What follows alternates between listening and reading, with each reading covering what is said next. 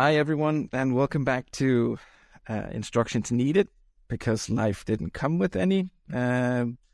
We have a new panel, and we have some new dilemmas. There are people out there that need advice because they're not pretty unsure if they're getting the right advice, or they just have no one to ask about their dilemma.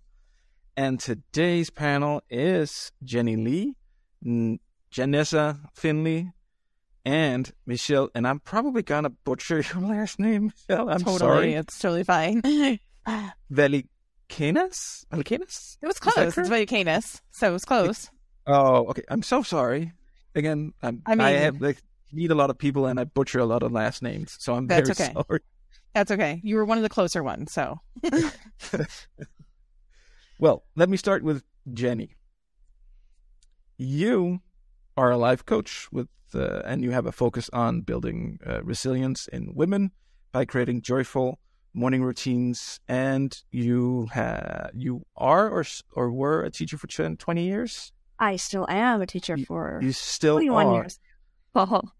How did you get into the whole life coaching thing? Like, you've been doing teaching for 20 years, and then... Yeah, they're all really similar, right? Coaching, teaching, most of it is really, we talked about empathizing earlier, and then give them some solution. And my life journey really kind of, it feels like it put me to this position right now where... all these experiences of my being dark night of the soul and got me figure out how to be happier. And I came up with a method, and here I am now helping other women, on this path of finding their own way to empower themselves through morning routines that are happy and joyful. And that's always the point, being joyful. Exactly. Having a great morning routine always makes the rest of the day easier, unless you have two very small kids that wake up at 5 a.m. every morning. I can attest to that. Our next panelist is Janessa. She is an empowerment coach and certified in, energy psychology, with areas of expertise in healing relationships, addiction, and injury from criminal justice system. Is that correct? That is correct. Yep. I went from supervising felons to marrying one, and it's a story that is not what most people think. I spent 20 years, 2 decades in the criminal justice field, and when my significant other was investigated and entered into a plea agreement based upon some bad advice, it changed our lives forever. So it was the biggest challenge. At the same time, I was also working on the side as a relationship coach.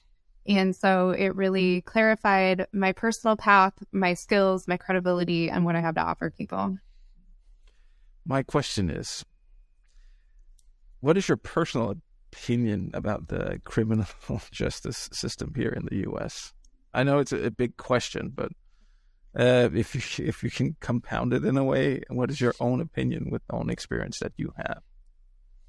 I think that it is a very sad travesty of the system, unfortunately, and having worked in parts of the system that I do feel as though truly wanted and did rehabilitate those who were ready for it. Having worked in drug court and programs like that, there are some good programs within the system. However, overall, the stats alone show that 20% of incarcerated individuals are there innocently, and I think that stat alone speaks for itself. I completely, I'm actually more or less in agreement with you. My personal opinion is, it seems like the system is focused on getting the thing done quickly instead of actually doing it right the first time. Completely agree. Our last panelist is Michelle. Michelle was a family law attorney representing domestic violence and sexual assault survivors. But now she is a founder and executive director of the Carletta Louise Tisdale Foundation. Could you tell us a little about that foundation? Oh, Michelle, I think you're muted. I did mute myself. Sorry. Okay. It's the Colette Louise Tisdall Foundation. Really my daughter died at 9 days old. After I had been hospitalized, during her pregnancy with preeclampsia, and after she spent 9 days in the NICU. And, it really kind of just one of those moments and those defining moments that kind of just changes everything. And throughout the whole process, I had thought a lot about the financial impact and felt really blessed and lucky that I could be in the hospital for 3 weeks and I could be there every day at the NICU. And I knew that was definitely not the common thing for most parents, and I could see that. And so really, I just wanted something that provides financial support for families. And that's what we do. So across the nation, across the U.S., we provide financial support for families who are in crisis because of a high-risk pregnancy or pregnancy complications, a NICU stay, or loss. And that's everything from miscarriage up to about infant death of about 1 year. And it's just been huge how we've seen what an impact it's made. And it allows me to keep Colette's name and memory alive. So, hey. Thank you so much for sharing, and thank you for actually having such a foundation. Thank you. It's very few times that I have people on that have their own work like this. You're actually the first. I want to say thank you for what you're doing, not just for you, but for everyone else that you're helping.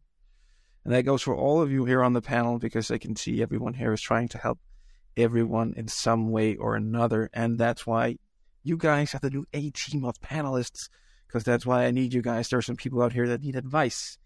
And I can give you the title of the first dilemma. My wife and I have been together for 14 years and married for 3 years. We are best friends, but she hates having sex with me and no longer wants a kid.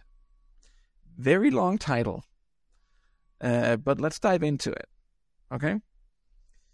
I've been in a relationship with my wife for 14 years. I love her and she loves me as well, but after all of these years, the romance,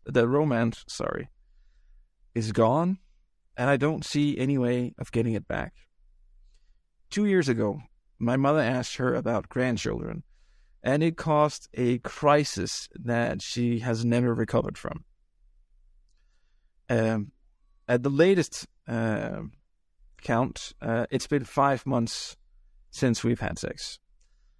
Since that comment 2 years ago, we probably had sex less than a dozen times. 7 or 8 years ago,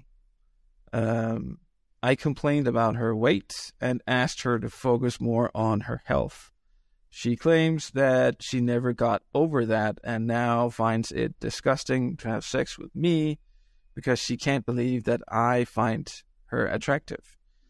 Due to the comment I made about weight all those years ago, well, before we decided to get married, she now denies ever saying that she found sex with me revolting. But she did. I was there and the words were burned into me, and now I know how she feels. Now, whenever we have sex, it's obvious that she's just trying to get it over with. It's obvious that she isn't enjoying it or even making an effort to enjoy it. I can't get that comment out of my head. And frankly, I don't want to have sex with someone who doesn't enjoy having sex with me. It's not fun and it doesn't feel right. Even when she initiates it, it would be different if she made an effort to enjoy sex, but she doesn't let me touch her anymore. She doesn't kiss me anymore. She just gets the job done and calls it a day or half a year. The second issue is that I want to have kids. She doesn't want to have kids, even though prior to getting married, we agreed that we would try for one child. And obviously, without having sex, we can't have a kid. This is almost the biggest issue. I want a kid. That was the plan. That's what we agreed to before we got married. This all being said, we get along great in every other respect and aspect. We are also intertwined in every way possible, financial, and otherwise. We are best friends, but maybe that's all there is that is left in our lives. I don't want to live a life without sex, and I also want a kid, and I'm getting extremely depressed about the situation. And I don't know what to do. I don't see how this is going to resolve without changing everything else in my life that I do find enjoyable. But I'm getting very depressed about this catch-22 that I'm in. I've told her that this is getting me super depressed, and she's mentioned it again since. Or she hasn't mentioned it again since. It's like she wants to ignore the issue completely. And meanwhile, I'm just getting more and more depressed as time goes on. Does anyone have any advice that might help? What options do I have? We've been together for a third of my life, and I don't want to lose her. I don't want to lose my house. I don't want to lose the life we built. How can this relationship be saved? Does she even realize that it's so in peril?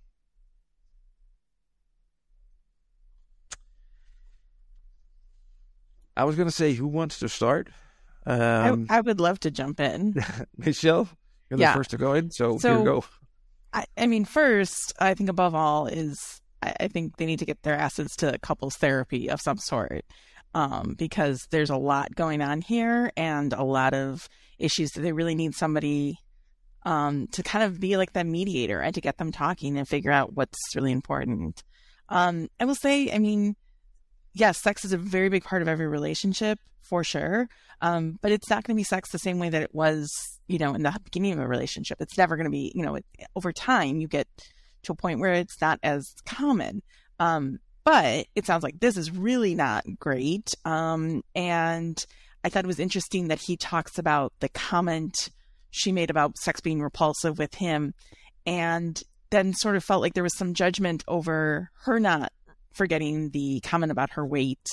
And I'm like, you guys are both dealing with something, right? You both are hanging on to this thing, and that's obviously affecting your, your relationship and your desire to have a physical relationship.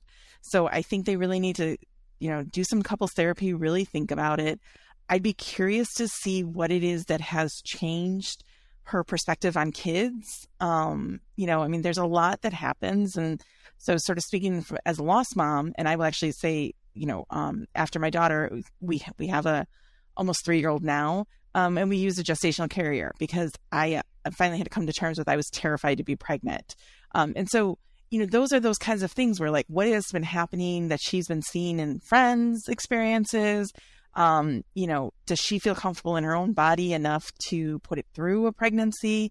Those, like, there's very few things I think are like make or break it, deal breakers in relationships, and kids or no kids is the deal breaker. And so I think a little bit more investigating on what it is, and is there a workaround, or not? And yeah. Janessa. Yeah, I love what Michelle has shared. Yeah, there was one thing I saw in here, maybe that might be a little more. Like, there is some promises that were given to him, especially when it comes to having a child. And that is, she's withdrawn that, even though she promised this before they were married. Could you say that actually is a deal breaker? I know a couple of couples who have chosen to part ways because one wanted kids and the other did not. And so for them to both be satisfied with what they wanted in life, it meant that union of marriage was no longer going to be supportive of that. And also, they're all much happier living the lives they're living now. So that was one comment I had about this, is from the picture that's been painted, friendship is friendship. So the person writing in is concerned about losing the relationship, but if it's not an intimate relationship, it sounds like you have a friendship and your friendship could remain. What is it that you have to lose by choosing to find someone who wants to have a child with you? That's one thing to think about. And only the person writing in can really decide what do they want. And they need to get very clear on that and decide, what is it that I most value? Is it parenthood? Is it this relationship? Really getting to the root of what is going to make you the most happy in life. And then the other real big point here that I'm hearing is communication. And intimacy, lack of intimacy is never about lack of intimacy. It's about feeling comfortable with one another. It's about several things. And most always that gets rooted back into communication. And simply the question being posed of, does she even know that this relationship is in the condition that it's in, something to that effect, shows that there's not much communication happening between these two about things that really, really matter at the core of the relationship. And so they need to focus on communication if they want to truly dig in to being committed to one another in a fulfilling way that is going to last long term. And through that communication, then hopefully they can sort out their values and priorities. And I love this topic merely because when my now husband and I met, he did not want to get married. And to me, it was not a priority at the time. And what we heard each other say, we believed at the time we were on the same page. But then we were together for 3+ years and marriage became a priority to me. And he never wanted to get married. So we had to work through that process of, what does that look like for us? And I truly thought the day that I went to him and said, you know what, I really love you and I really want to spend the rest of my life with you. But more than you, I want to be married and to my soul be successful in a marriage. And that is something I value so deeply that whether it's with you or someone else, that is, something that I prioritize in life. And so I want to honor giving you some space to sort through that and see what you want to do. Like, just because I want it doesn't mean I want you to want it. I don't want to change you. I'm not here to change the person I'm with. I'm here to honor whatever makes them happy.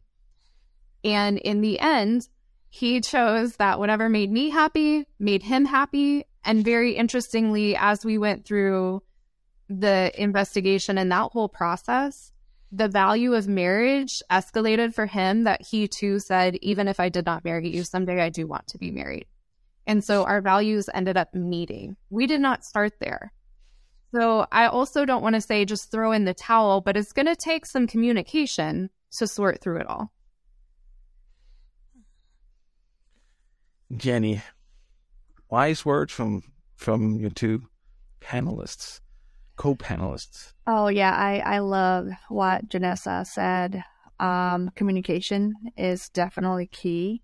Just about 1.5 years, or probably 2 years before my former husband and I got a divorce, I really disliked the idea of having sex with him. It felt more like a chore. But because of the way that I was raised in this traditional Chinese family where women's body is made for the pleasure of their husbands, basically. That's the culture that I grew up in. And so sex was more like an obligation. It's a chore for me. And I mean, I used to like sex. It used to be so much fun. And but at that point, as a mother, my son was born and I hadn't been sleeping enough and I was tired all the time. And it was also hurting my time with my ex-husband. We didn't talk much. There was a lack of communication in many aspects, really. And so romance just, kind of eroded from our relationship. And there was actually more friction than communication or connection. And that really affected, even my sexual appetite, because I realized that in order for me to be like energetic sexually, I need to be emotionally nourished too, right? But at that point, I just wasn't. And so I kind of went with it for a year and a half or 2 years, and just, but honestly, I did not enjoy any of that. And at some point, I just felt, yeah, this is really not working anymore, because I feel that when I have sex with you, I'm violating my body. And I feel like you're violating my body. But there's also another factor that was contributing to it, because I was so tired. I wasn't taking care of myself, and I felt overweight. I wasn't comfortable in my body, and I didn't have a good relationship with myself, because at that point, I just found myself so confrontational. I kind of lost most of my friends. I just wasn't happy. And so there's that. And so in that emotional state, really, sex is the last thing that I want to be involved in, because because I was so disconnected from my own self, from my own self-worth. And so that kind of ended in a divorce.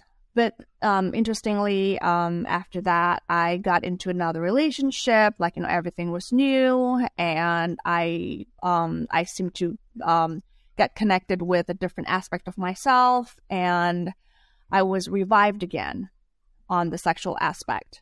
So I don't know if it's just like, if it's like a new person that, was able to bring up that side of me, that sexual side of me. But I also think that at that point, because I had some time apart from the marriage, from all the situation that was depleting me, I was in this new situation where I could again reconnected with myself, and a lot of aspects of me was revived, and I suddenly became human again. And then the sex kind of, automatically got, turned on. And so, yeah, I think there are two things here that I find really, really influential when it comes to sexual relationship is definitely how I feel about myself. When I feel good about myself, when I feel attractive, when I feel sexy, and I feel connected, then sex is just like a byproduct of it, and I feel comfortable having sex, right? And the second part is the communication. When I have an open communication, that is smooth, and we could laugh together, and I could talk about anything with this person, and I could open my heart and just be open with this person. Sex would only just it would just come naturally too. Yeah, right. Yeah, I could only think about those two things. So maybe those are the two things that need reevaluating: the relationship with yourself and how open and how comfortable you are with your partner. So, yeah. Could we maybe talk about that? This is something that's like in any relationship, anything starts on high. Like, it has a starting date. As any other relationship, it's fun. Everything is like going nuts in all aspects of life. Is it because it maybe has reached its expiration date? Is that what we're talking about? Because usually when intimacy goes from a high and to a low and becomes, I wouldn't say scheduled as this is, but more of there is a a vast amount of time between them having sex or not, isn't it usually because one of the parties or the party that's holding back is getting the intimacy somewhere else than the relationship that they're in? I mean, I think that's one possibility, but I also think that like there is less need. I mean, we tend to say intimacy and we all think of sex, right? But there's so much more to intimacy than sex. And so I would be curious to see where that is at in this relationship. I can't imagine with everything else going on that there's a lot of intimacy outside of sex. We know that sex isn't happening. I don't think there's much outside of sex. So it could be that somebody is getting their intimacy elsewhere, and whether that is sex or just communication and intimacy that way. I think that that's definitely like a possibility. It can also just be that this is not working for them, at the right time. I think we all go through different stages of our lives, in relationships, and whether it be within the same relationship, kind of ups and downs, or whether it be from one relationship to the next. I think that it's just peaks and valleys, and it sounds like they're just not at the same place, and they're not even in the same ballpark. And so I think they need to just like talk through all of that and, really focus on that. And if sex and intimacy is gone already, if a kid comes into the picture, it's really going to take a hit already, even at the healthiest levels. So I think it's really important that if that is the way that they are headed, that they're solving those issues now, because kids will definitely, mess that up. And also, like, we don't know if they've not been trying to have a child. My husband and I dealt with infertility, and I mean, talk about a hit to a really, we have a really good, strong marriage. We were friends before we started dating, like all of that. And talk about the hit you take to it, where it's really hard, to deal with that stuff. And so, I would also just say, I think those things need to be dealt with first. And then, looking at, is this something we could bring a child into if they're both on the same page with that or not? Yeah, because I'm like, it sounds like more or less that there is, that expiration date is coming up. Isn't it also naturally occurring that once, like, they've been together for 14 years, isn't it also natural that opinions or change in a relationship either together or separately? That is really interesting. Like, I think what is really ideal for me, what I found got old with my relationship with my ex-husband. I mean, we were, I think, at the 10th year of our marriage probably 9th or 8th, when things started to go south. It was a lack of effort of, okay, just because we have kids doesn't mean that we don't go out on date nights. Doesn't mean that, you stop making things, romantic or, make efforts. Well, it was also on my part too. Just because we have kids doesn't mean that I don't take care of myself, right? It was also that lack of self-care on my part that worsened my relationship with myself. And it's like, I would look at myself and I was like, oh, I won't want to have sex with me. Why would he want to have sex with me? It's also that kind of, like self-worth issue that I had. So I really don't think that, like expire date is necessary. It depends on the kind of work that you put in maintaining the romance and the spark in the relationship.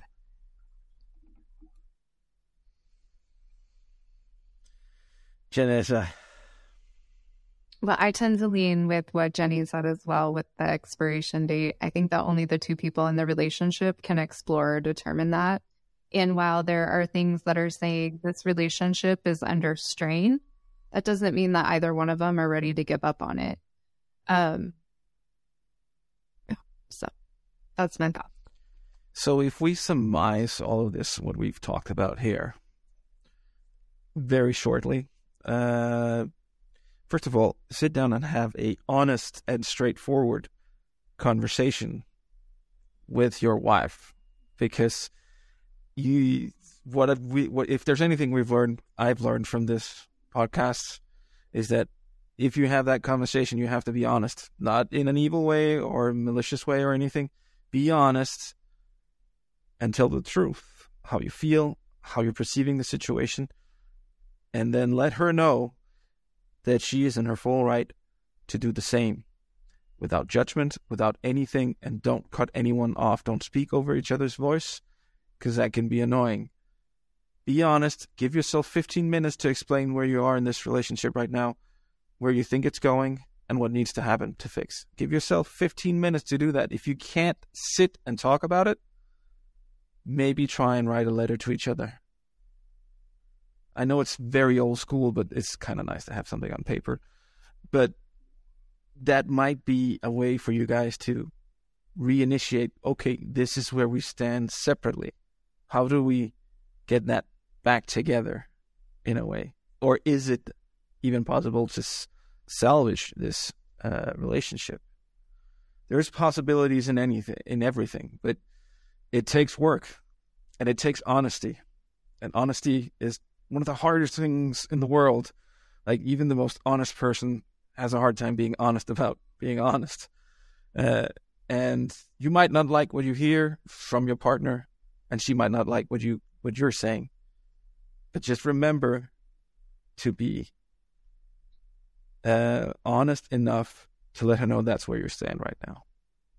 And be open to let go of the past, right? Because even with honesty, we're looking at some of their situations came from a place of honesty, where she admitted that having sex was revolting and he was honest about her weight and health. But you have to come to those conversations also being unwilling to take on any wounding for someone else's opinion. It's just an opinion. And even if it's your partner, they're entitled to their opinion too. But your whole identity and self-worth doesn't need to revolve around that. And if you're going to continue to carry around these, heavy bags from the things that happened in the past, or go into a conversation thinking that honesty is going to cause me more hurt and wounding, then it's going to be harder to have those honest conversations. And it's going to be incredibly challenging to move forward together without making amends and forgiving. Okay. And I also think the benefits of, I'm a huge proponent of therapy on all levels, but I think in these cases with couples therapy, having that person so that the conversation doesn't turn into attacks or just talking over each other or anything like that. I think having that person, especially a professional, really does help have those conversations. And I think we tend to think a lot of couples therapy as like, that's a sign of it's really bad. And yeah, a lot of people, myself included, I think went to couples therapy because there was an issue that was causing problems in their relationship. But we continue to do that because life has like curveballs it throws at you, and all of a sudden things are good. And then, they're maybe not as great that one day. And so having that time set aside to say, we're really going to work on this and we're really going to commit to this relationship, I think is really important. Yeah, it sounds like he has a lot to do right now. It sounds like he really needs to figure this out in some way with his wife. I think we'll leave it at that and let him have at it and see if he can use any of what the panel has said as guidance and hopefully an opportunity to start a conversation with his wife about this relationship, so it may be able to be salvaged instead of letting go. So we'll take a short break and then we'll be back with dilemma number 2.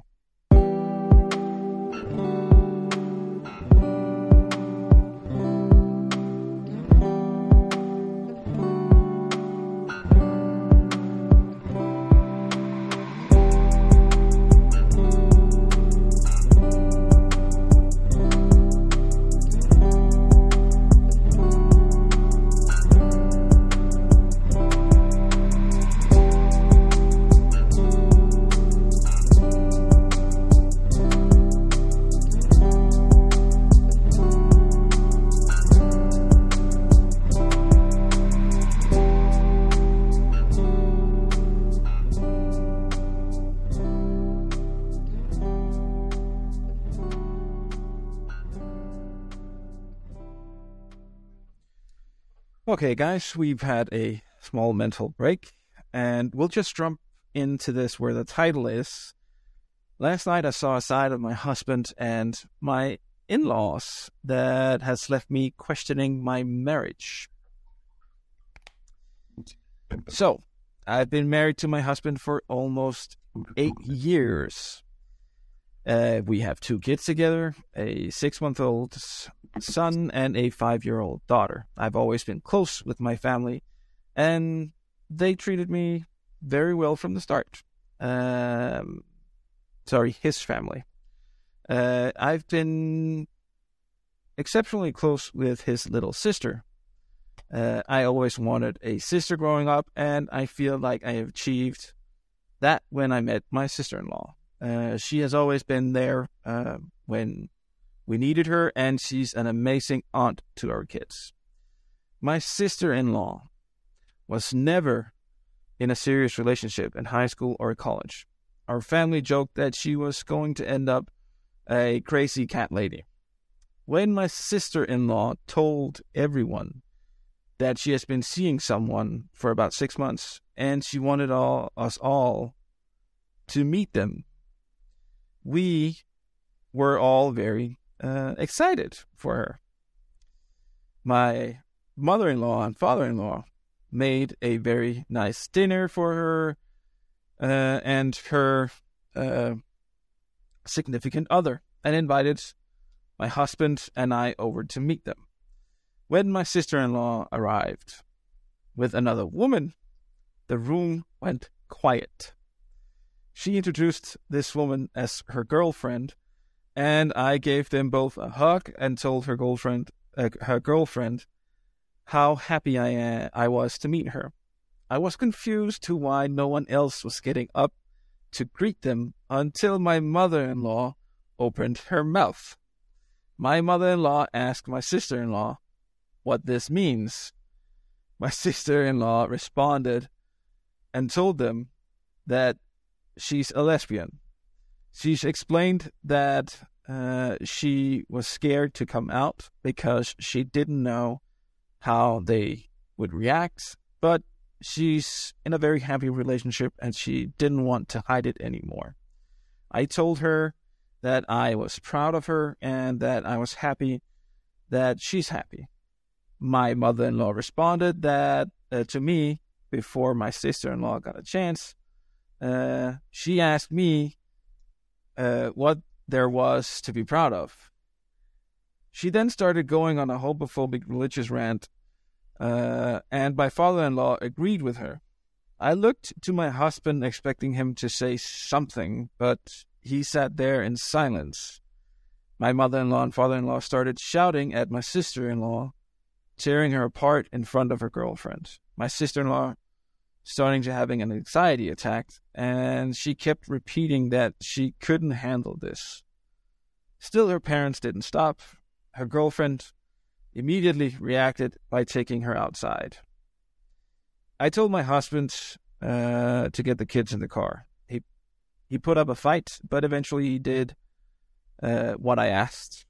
While he was putting the kids in the car, I took this as an opportunity to talk to my sister-in-law and her girlfriend away from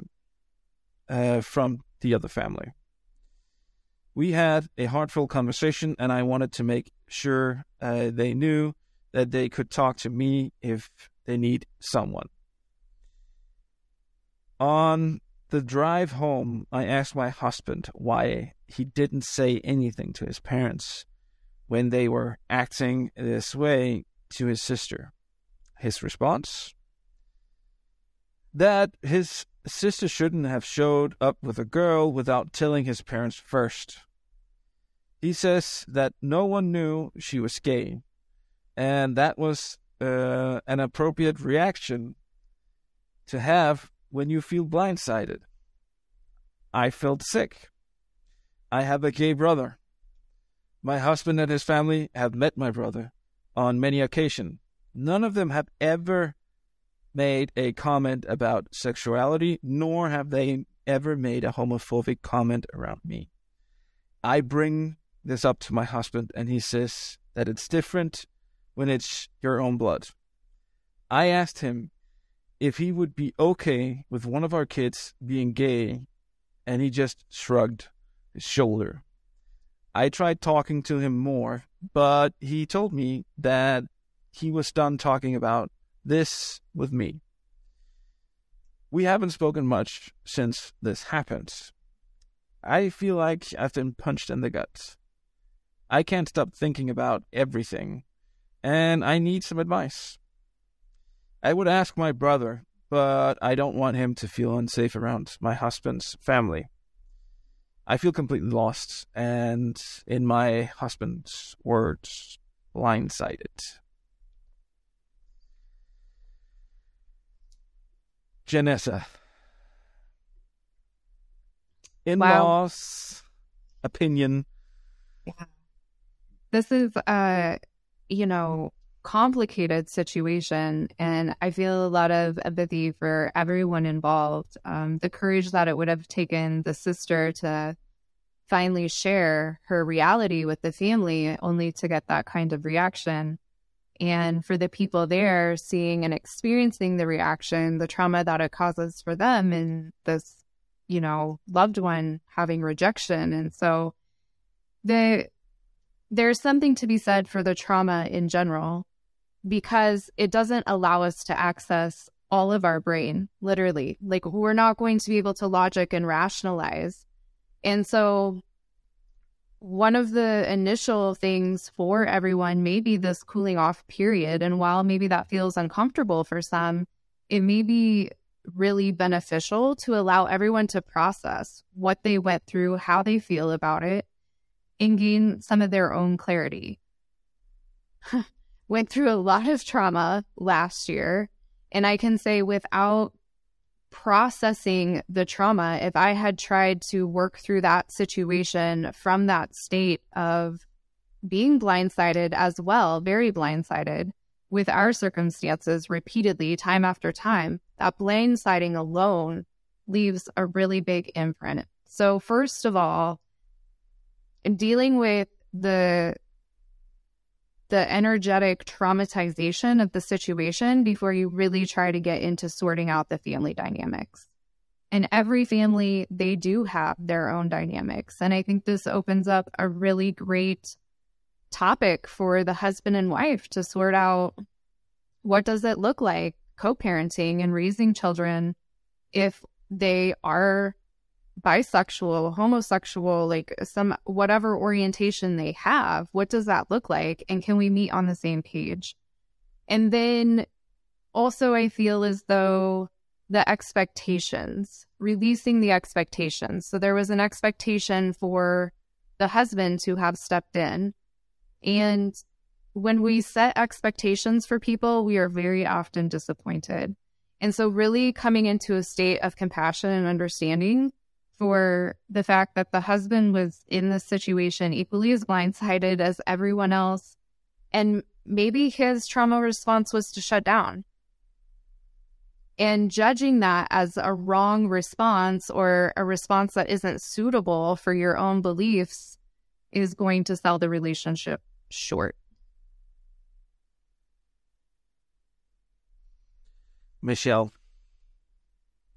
Yeah, absolutely. I think that this thing is not only like destroying their family, it seems like it's also going to destroy the husband's family, because apparently this has really I keep hearing it's a different thing when it's your own blood, and you can't say that to someone who actually has blood, right? A brother that is gay. Like, that's the dumbest argument ever, in my opinion. But I get some of the nuances of what he's trying to say. I don't think he said it well. And I think that's partially, I think Janessa's point about trauma and surprise and blindsiding is all 110% correct. Right. So, I get it. Right. And in much the same way that everyone was sort of taken aback, kudos to whoever wrote in, who did the thing that we should all do, right? That we all want to do in that relationship, in that situation, is just sort of not even think it's weird, not even think anything of it, and immediately, welcome this new person into the home, and it sounds like it's serious enough at this point into, possibly into the family. That's what we want everybody to do, but that doesn't always happen. And so I think, there's a couple of things. I think it's, acknowledging that, your husband was also taken aback. It doesn't necessarily mean that he has the really strong feelings that his parents seem to have, or that it's really problematic for, sort of like, is this the person I want to be with in terms of core values? I don't think it's necessarily that extreme. But I think that it is something to really discuss and come to and explain that there is a lot of pain that's caused. I mean, she has a brother who's gay. Immediately I was thinking of that 5-year-old who is sitting there and heard all of this, right?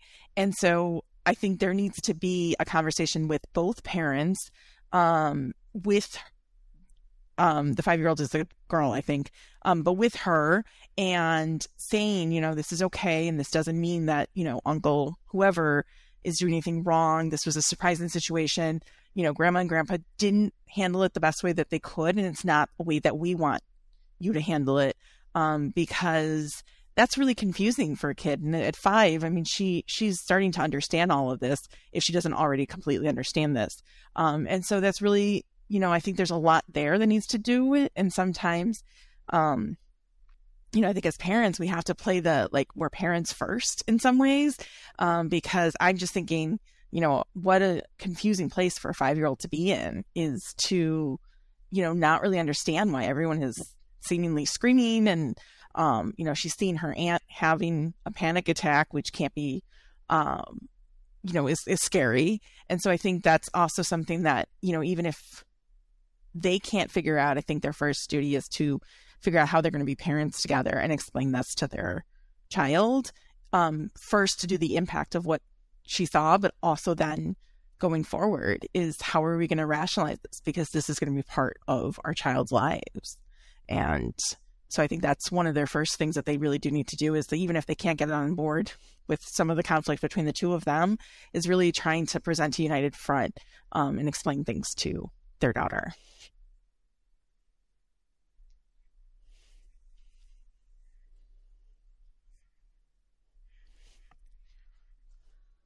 Jenny, sorry about that.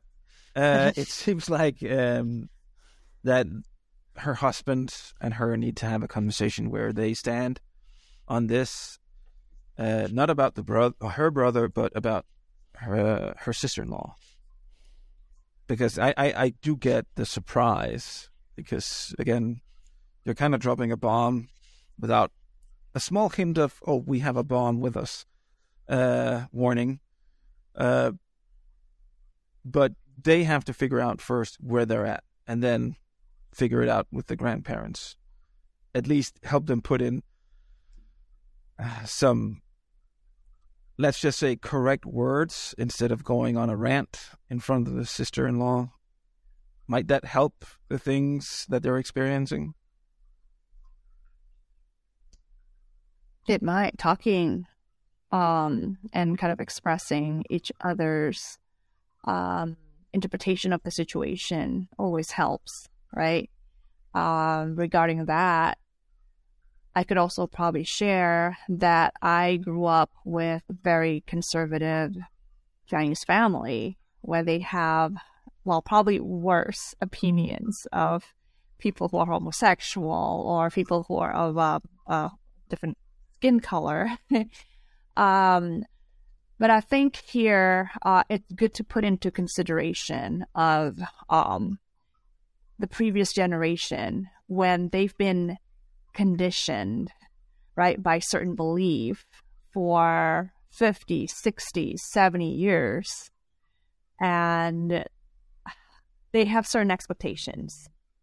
I mean, of course, now we're at a different age, and maybe some of us have never been exposed to what we now label as bigot, right? As bigotry or racist or, all that kind of boxing. But I think it's also, it also helps you to come to that understanding, to be compassionate that it's not cool to be caged in that perception of, labeling other people, boxing other people, and living in this, little bubble of yours, right? But then that's who they are. And so when something that's completely different, it's like, okay, I've lived in Minnesota for 50 years, and then you take me to Africa, that's going to be like a complete shock, right? Maybe they've never been exposed to that. That's a completely shock to their system. And I think it's good to just be compassionate about that. And honestly, with me growing up, being different, being a misfit in the community that I was growing up in, conservative, traditional, it was really hard for me to just be myself, because there's always judgment and pressure of me not being like everyone else. But then I also see this, now that I'm here at this point, looking back, I feel like I'm on the other side. That point when I was exposing myself to be different, that was an opening for them, a ticket for them for a different understanding, a ticket for them to an expansion of their world. Of course, there's going to always be a shock, right? Transition is never easy. But for me in that situation, I've learned to just surrender and just see where this is going to take me, because this is definitely an evolution of an understanding, a belief of the old ways. And I mean the parents at that point, and maybe the husband too, and maybe it was not expected, right? But I'm just assuming because the husband is of a different generation, he's more used to it, that doesn't mean that he won't come to the acceptance, because by the end of the day, they're family. And I'm a spiritual person, I always believe that, whoever's different in the family is a ticket to a bigger awareness for that family, for the other members of the family. So that's how I see it. No. Sorry. If this were to happen to your family, I'm just asking for a quick answer. Would this leave you questioning your marriage if this were to happen to you?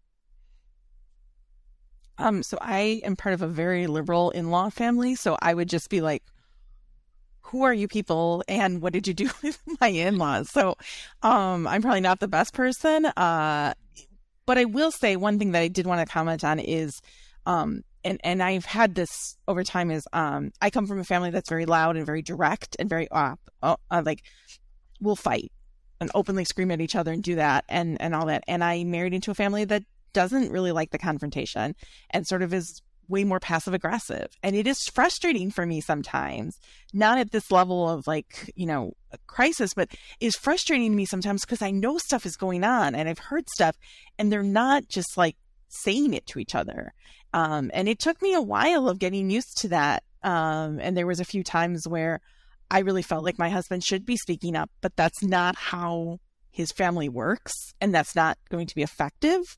And he had to realize that for me, it was better to be confrontational in my family. So I think it's also just knowing those nuances of each family. And it's really hard because none of our families are the same in our dynamics and they change over time.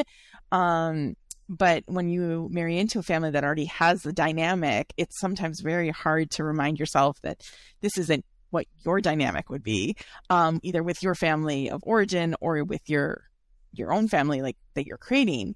And that's, I think, really hard too. So I think it's important to also think of those kinds of things of, why did he do that? Not only was his own trauma, but it could be that in his family, he knows that him speaking up and yelling was going to make things worse and that it was easier to just let them have their own moment and then deal with it after the fact. And I think that's really important too. Yeah, I have heard my mom making this comment. So I used to live in Bangkok, and I had a neighbors who were a gay couple, and my mom made this comment. Well, I can't imagine what it's like to be their parents. And mom, right? But then that night we were supposed to have dinner together. And so she got to spend time with them and actually got to know them as humans. And that changed, I don't know if that changed her opinions or anything, but she seemed to be very comfortable in the situation. She was eating with them and just laughing with them. And I think that did give her the perception, the change of perception at least, they're human. They're interacting just like everybody else. And whoever they're sleeping with is none of your business, right? But at least, at that point, I hope she gets to that understanding. And right now I'm also dating this man who used to be a conservative Catholic, and his family is still pretty conservative. And I can imagine, like me, sometimes he would make comments, but he also understands that I have, all of these friends who also identify as homosexuals, as gay, and they're just like everyone else. And I think that is what is missing, because there is like this dehumanization of people who are labeled certain things, especially maybe by the previous generation. And what they really need is more socialization. From my perspective, get to know them as human. Just because politics said certain things about people, they're labeled this way, it doesn't mean that it's true. You need to get to know them. So at least, but if it's your own family, at least I know that my parents, they are very conservative, but I also understand that acceptance at this point is probably better than losing a member of your family. That would be so much more painful. And so you can maintain that relationship and start building that understanding, start building that relationship to a new level, evolve your way of thinking. Then, I'm not saying that everything will be bed of roses, because growing there, comes with its own pain and everything. But that's going to be a different level for the relationship in your, between my family members. And yeah, I'm hoping for the best for them. Yeah, and I was just going to say, I just like quick piggyback on that. I mean, I think it's also, from what I've understood from parents who have had their kids come out, both from people who have handled it extremely well to people who haven't, is I think it's just the feeling of like what I thought my child's life was going to be is different. And so there is a little bit of mourning, or just like a shock of, what does this mean for my child going forward? And I think that recognizing that might be triggering a really bad, reaction. And I think if, they had the time to like process it, that reaction might be completely different. But I think, sort of that, dropping the bomb in here just makes them think like, what does this mean for the future? And it feels very unstable. And when our future feels unstable, we don't react well. And so that's also something too. Janessa, I didn't get your response. Would this be a thing that would question your marriage if this was to happen in your family? It depends on the reaction of my partner. So I feel as though there, we've talked about family dynamics, and every family has its belief system and the way that it functions and interacts, and their norms and standards, which can be so far outside of the in-law in this situation. So first and foremost, it depends upon what transpires between, myself and my partner and our views and our beliefs and the respect and the way that we are going to treat people, love people. And can I accept and allow for him to be who he is? And if I can't, then I'm going to have to look at what are the options then.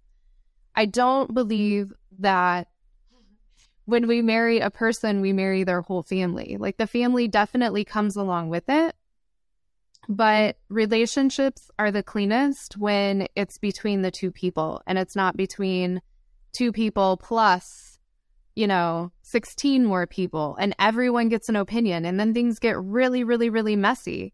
So might it change my boundaries with the family?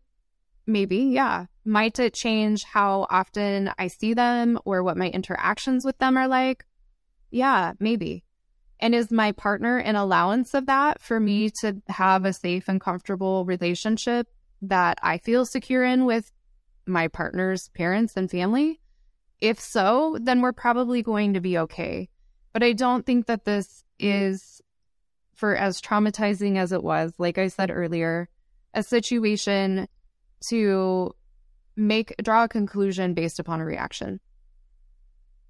How we react when we're blindsided, when we're in shock, is not usually how we feel about something once we've had time to process through it. And that's been stated by, Michelle and Jenny as well. So kind of beating a dead horse here. You're muted.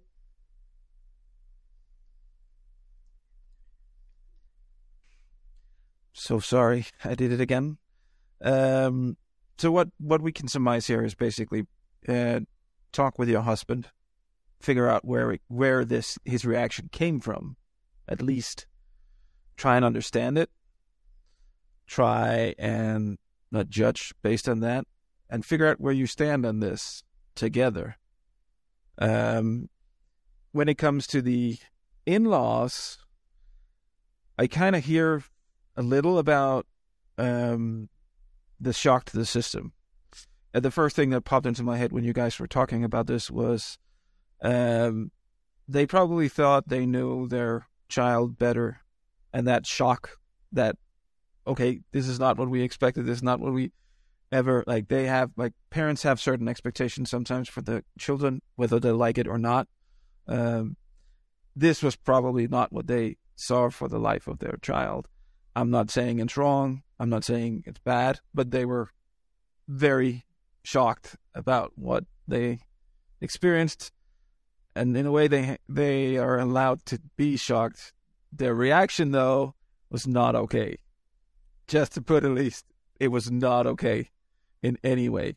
And you need, before they talk to your sister-in-law, that you definitely need to talk to them and learn them, or at least talk about how they can communicate with your sister-in-law. If they can't do that, then that is a problem between your sister-in-law and her parents. Don't be the middleman. That never turns out great. But be there for her when it comes. So we're going to take a break for a little while, and then we'll be back with the last dilemma.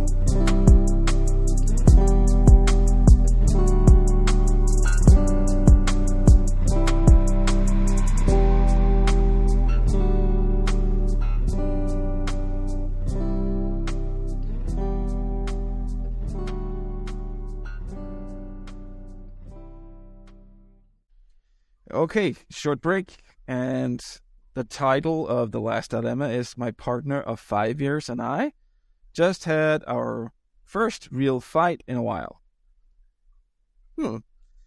Normally, our communication is very effortless, even over the hard stuff. But tonight, I was defensive, and I'm struggling to truly set aside my emotions to be more supportive. My partner brought up the conversation of school shootings as one has happened close to home, and the concern of sending her child to school next year, and the unfortunate reality of taking precautions due to so many mass shootings.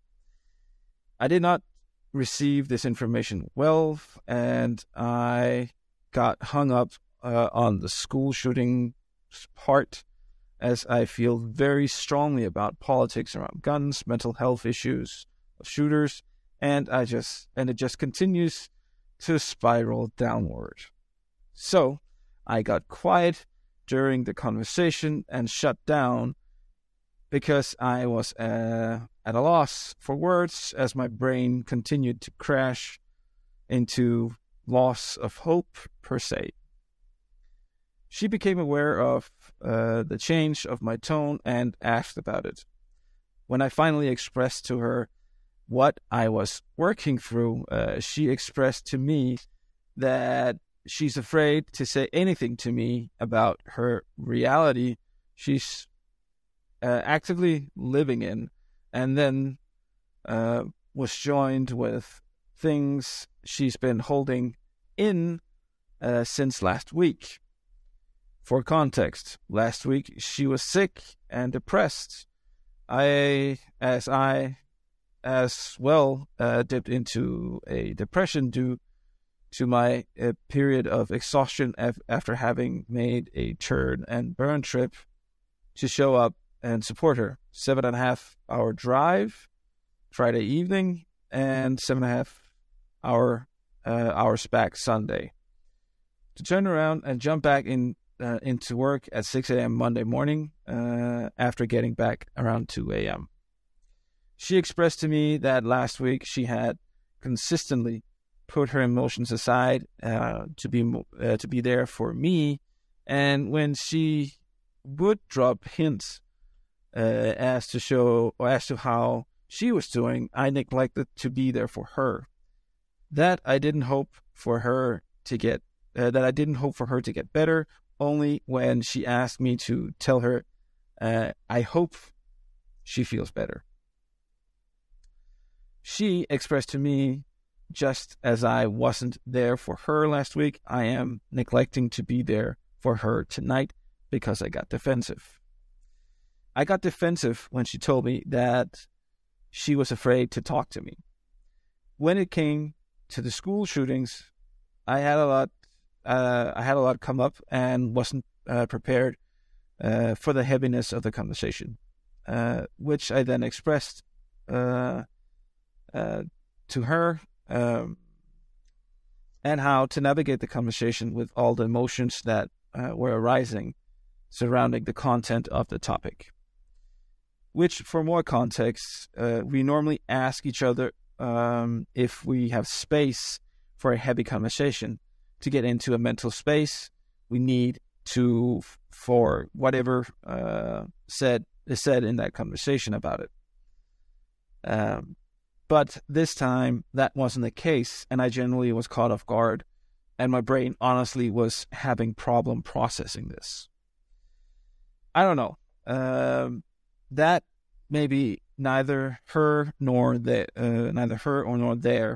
I got defensive when she brought it up, tiptoeing around emotions last week.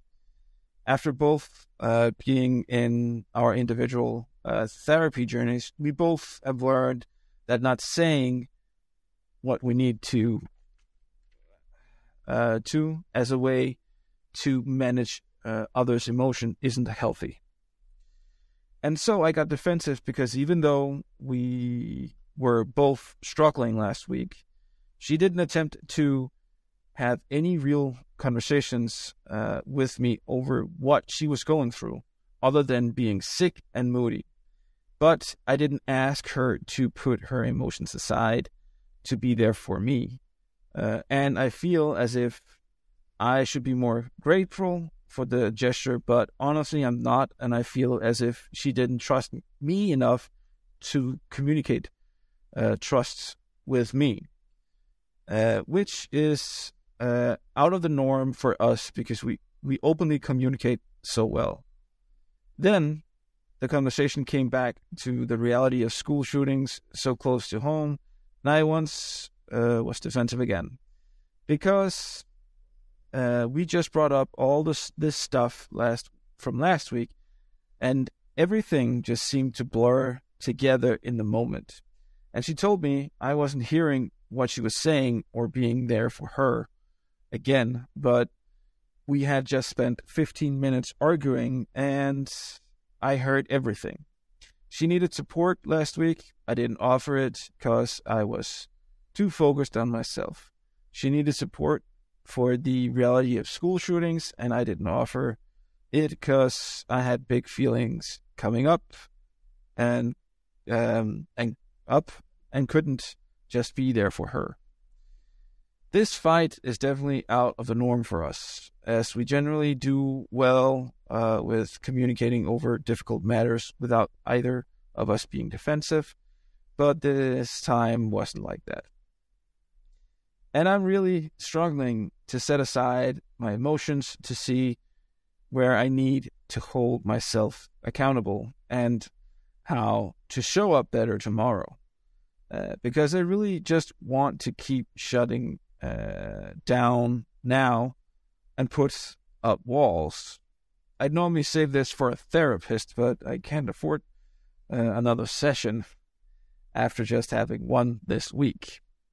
So, any advice? Jenny? Yeah, absolutely.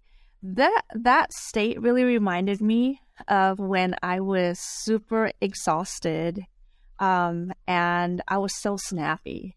That was a time when, probably a few months after me having a child, and I wasn't really, and everything was just like tiring, right? But then, there's also other things that made me really unhappy. It was probably my relationship with my ex-husband that time that was not going very well, and I was unhappy living in, the small town after moving out from a college town in the Midwest. And there was and so around that time, it was election. It was 2016. And there was other issues too. And I remember just being snappy at every political event.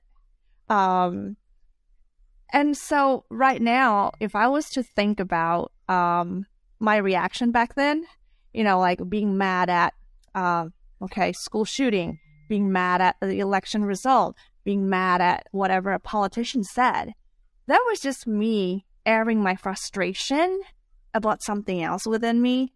So not that I'm saying, that's reality for his partner, but there's definitely lack of communication here.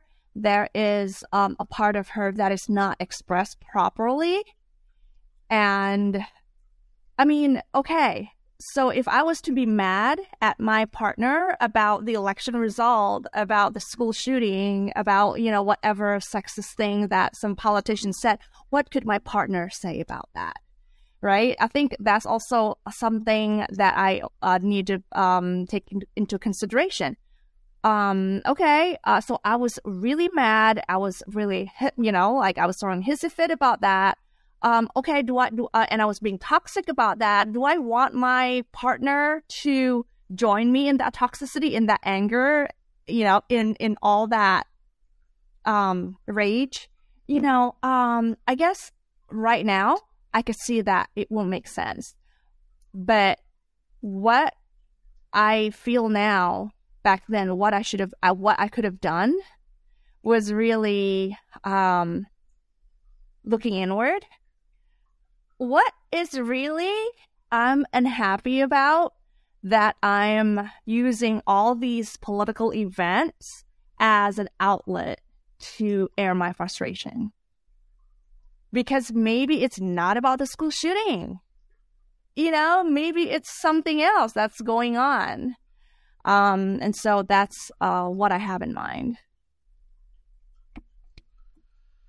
Janessa, it seems like there's a lot of, like, everything seems to be on like completely streamlined, and this little bump here with the communication mismatching, maybe it's because she's tired because she had to do a 7.5 hour drive one day, and then a 7.5 hour ride back. And in that short period of time, you have to be peppy and receive every kind of information and cope with it, and then figure out a very, very articulate answer to that question that she's answering.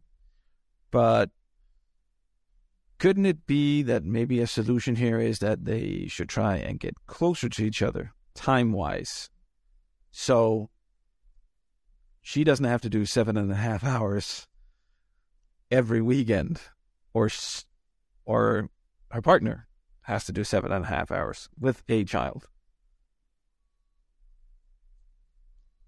That could be one solution, maybe on the surface. Is it a dating situation that they're traveling to see each other? Yes. So, as I understand, they have been together for 5 years. 5 years. Yeah, and right now, they have been doing a long-distance relationship for the last 2 years. Okay. I missed that part. When the traveling, I wasn't sure. I had, we fill in the story with our own biases. So I thought that they were living together and then had a trip. So thank you for that clarification. That changes a little bit of what I was thinking. But, it's said that when couples don't have arguments, it's not healthy either. And that was the first thing that came to mind in hearing them say that generally they don't fight and they talk about things really well, even if they're more triggering or intense conversations. And then there was also something mentioned about saying what the other person wanted to hear for the sake of coping with, or not having to cope with, the emotions that may come. And so it really makes me question how much honesty is there in these conversations that go really well, because are they just mitigating the emotions so that they don't have to get into it? And that would be something really to look at is, communication is so big in relationships. So that comes to mind, and exploring also personalities. I use the Enneagram within my coaching for relationships, and it's made the biggest difference in the life of all of my relationships just from learning the personality types alone.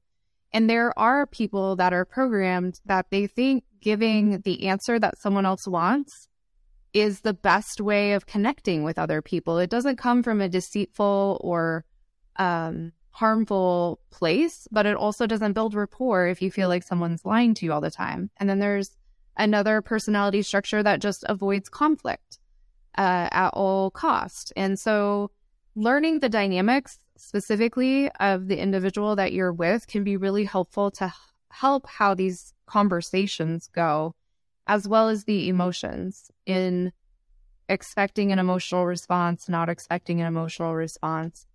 Jenny, I think, hit the nail on the head with looking within. What is really, truly the bigger, deeper thing being triggered? And then setting those healthy boundaries, saying no, and having space in your relationship that if they can't make that drive or they can't show up, that's okay. Because it really sounded like in the beginning, from the picture that was painted by my brain, that they both of their cups were empty, and yet they were still trying to give to one another. But perhaps we're over giving. So maybe shoring up some of the boundaries around what they really truly have to offer one another. And if they've had a hard week, a busy week, whatever, allowing some grace when it is needed. Michelle, it seems like there's how can I say this? There's a lot of love. As Janessa said, there's maybe an oversharing of emotion. I've never experienced that myself, so I can't talk to it. But I've always met with undersharing of emotion. But this oversharing of emotion, is that what's taking away like what the really hard conversations should be about? Right. You know, I think what I was struck by was the way in which they described the conversation, right? School shootings, like that's a huge issue. Everyone has an opinion. There's a lot to it. And so I do think like them talking about that they have do you have the space, the, you know, energy for this conversation? I think that's a great technique to keep using. But what struck me is it sounded like she's just coming from being a parent and how do I navigate this? And so I think when she's bringing this up, I think it's not about the gravity of the whole big picture of school shootings. It's just like, how am I protecting my child? And so I think that's one thing where I think, to me, I felt like there was a little bit of a disconnect of, you know, a parent coming at it one way. And then I think somebody else looking at it as like the big picture of like, okay, then how do we do? Is all hope lost? All of that. And I think any parent who has had to, you know, just had a moment has to think about this, and it's really scary. And, you know, I think that's recognizing that is probably the most important thing, and to sort of, you know, kind of put those things on, you know, to be aware of those things. And I think on her perspective, to be aware of like, listen, I don't want to get into the whole big long conversation about the bigger picture. I'm just concerned as a mom and doing that. In terms of keeping things from each other, you know, I will say, I think that's something my husband and I have struggled with, in grieving, right? So, you know, we each have lost a child, but we look at it from different perspectives. And I think that there are a lot of times where we will hold back because of the other person. We think like, oh, the other person can't handle my stuff too. And it sounds like there's some of the similarity of depression and that kind of thing. And I think, you know, it's really designating like, you know, I just need to talk to you about this one thing right now. And having those kinds of check-ins and, you know, those moments, and figuring out what they need from each other. You know, I know my husband is like the eternal optimist. And so, you know, when we were doing with infertility and our miscarriage and all of that, he would always be very perky, like, we'll be parents, I promise. And, you know, and he'll still do those kinds of things. And finally, somewhere along the way, I had to come up with like I said a phrase like, can we just sit in the shitty for a minute? Like, just sit here and just say it sucks and really be that, you know, together, united front on that, and then go forward. And I think those are really important key things to have, if you're both going through things, to have those things so you're not holding back. I can definitely agree on what you just said about can we agree on just giving it 5-10 minutes? Right. And be honest to who we are, that a situation is either foobar or snafu or just sucks in general matter, and just letting that go. My experience comes from being in the military. And as often any military plan, if you're lucky, 60% of that plan is going to hold up. The rest of it's going to go up and you have to figure it out and wing it the best you can. But being honest about it, saying this sucks, this is a really shitty situation to be in, or in this manner, I feel depressed and I'm not happy, it's definitely a better way. And then going into all the emotional stuff is something I would build on afterwards. If I were to come with a statement, I feel really depressed, and here is why. And you can express a lot of emotions, because emotions, I had last podcast, we had someone talk about emotion, that we basically only have like 7 emotions that we usually draw to, because that's the basic emotional parameters we have. But in reality, there's much more complicated emotions. We don't know how to articulate those emotions. And I've never actually thought about that until one of my guests actually put me in that direction. I'm like, kind of a thing here. Maybe that'd be worth exploring. Would that be something they might need to explore, that there is some untapped emotions that they might need to put a word on? It's not happy, it's not angry, it's something more complicated than that. Because, again, I hear the mother saying the school shootings worry me. Last week, we just had a shooting in Texas. So I can definitely relate to her worries about a new school shooting, especially if something's happened in the area. But might it be there is some emotions that they need to put words on that they don't have a word for as of yet?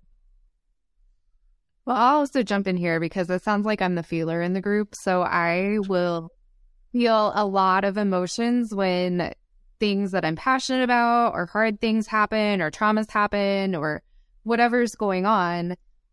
I become engulfed in emotions, and I have to get through my feels before I can go back into my head and be able to discuss something logically and rationally and take all considerations of all angles, hear what my partner's saying or whoever it is, any conversation with another human, and think about it. Like, my emotions, my heart center, like all the things that I'm feeling will just like cut me off from my head, and this does not work. That's one of the things that my partner and I had to come to understand is we have to acknowledge how I feel and then give me, if it's 5 minutes, it's 5 minutes. If it's a day, if it's something really big, it's a day. Like whatever time I need to get to that place where I'm like, okay, I can consider solutions. Because he'll have all the solutions, but when I'm feeling, even if the solutions are really relevant, my mind can't even go there. So simply reflecting back in this situation in the very beginning, like, I hear that you're upset. I see that this is really hard for you. Like, acknowledging what the person is feeling within the relationship is going to help them navigate that as well. And it's more important to care about the person that you're with and what they're experiencing in that moment than to be right about whatever you're trying to talk about. Agreed. Completely. I did it again. Sorry. For anyone out there, I keep muting my microphone and keep forgetting unmuting it. So that's why I keep saying I did it again. What I'm hearing you say is basically acknowledge your flaws. Like, I didn't listen, I didn't see, I didn't hear it. And then when you acknowledge that, basically build on that. Right now, I'm here, I'm present. I want to talk about it right now. Let's have that conversation. I think from where they're at right now, that's great. And then in the future, to avoid the heartache of getting into the argument when someone is emotional, acknowledge their emotions and put the rest on pause until they're centered again, until they're okay. Because if we're emotionally charged, we're clearly not okay. We're emotionally imbalanced at that moment. And there's nothing wrong with that. That's part of the human experience. Like, in the personal development field, one of the issues I have is like such a focus on good vibes only. We want to have good vibes only, but let's live in the real world where it doesn't like that. Like, we have also grief and sadness and ache and injustice and like so many things that happen in the world. And if we just live in our good vibes, we're really denying reality. And school shootings is a part of those hardships. And yes, that's going to stir feelings. So let's start with the feelings and then allow the thinking to come when you both can have that rational conversation. Right. I think it would also be fair to say, like, I don't know. I mean, it sounds like this is her child. He doesn't have children. I may be reading into this and filling in the gaps, but it's a lesbian couple. Yes. Oh, I'm sorry. No, I didn't. Okay. See, I filled in gaps. Yeah, I always leave out information until someone asks, no problem. Or then I correct. But I think, like, one person, it sounds like, doesn't have children, and so I think, saying something to the fact of like, I don't know what it's like to have a child, to be parenting a child in this craziness. Like I don't even know what it is. And I think that that's really huge to just admit that. And, to say, if you can try to explain it to me, I would love to hear it. But, I'm going to try to remind myself, that, this is not something that I know and I'm familiar with. And I'm going to try to recognize that as well. Because I think that's really important to realize, this is an experience that one person doesn't really have any familiarity with. And so what does that look like? And what does that mean? And so I think that's really important too. I will definitely agree with what you're saying here, because again, I have a 2.5-year-old and a half-year-old. I never understood having kids until having them. Well, right. I thought I understood it, but I thought you did, and you don't until then you have them, and then right, completely different ballgame, right? Than you imagined, and I can understand what you're saying completely. That one thing is to be near it sometimes. One thing is to having it every day, which you can see that she doesn't know. So maybe that needs to be explained as well in a way. But I would just like to say thank you to everyone that was on the panel. I think you guys did a really good job. Some of the questions here were a little deeper, some were not.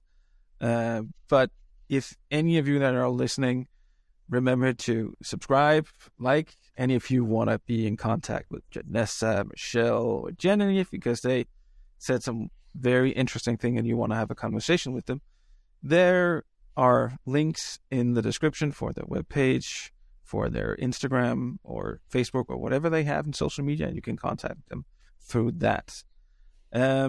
And to anyone out there, if you feel that you have a dilemma that you are either burning in with, that you can't talk to anyone about, and you want some advice or an opinion, feel free to email the podcast. The email is in the description.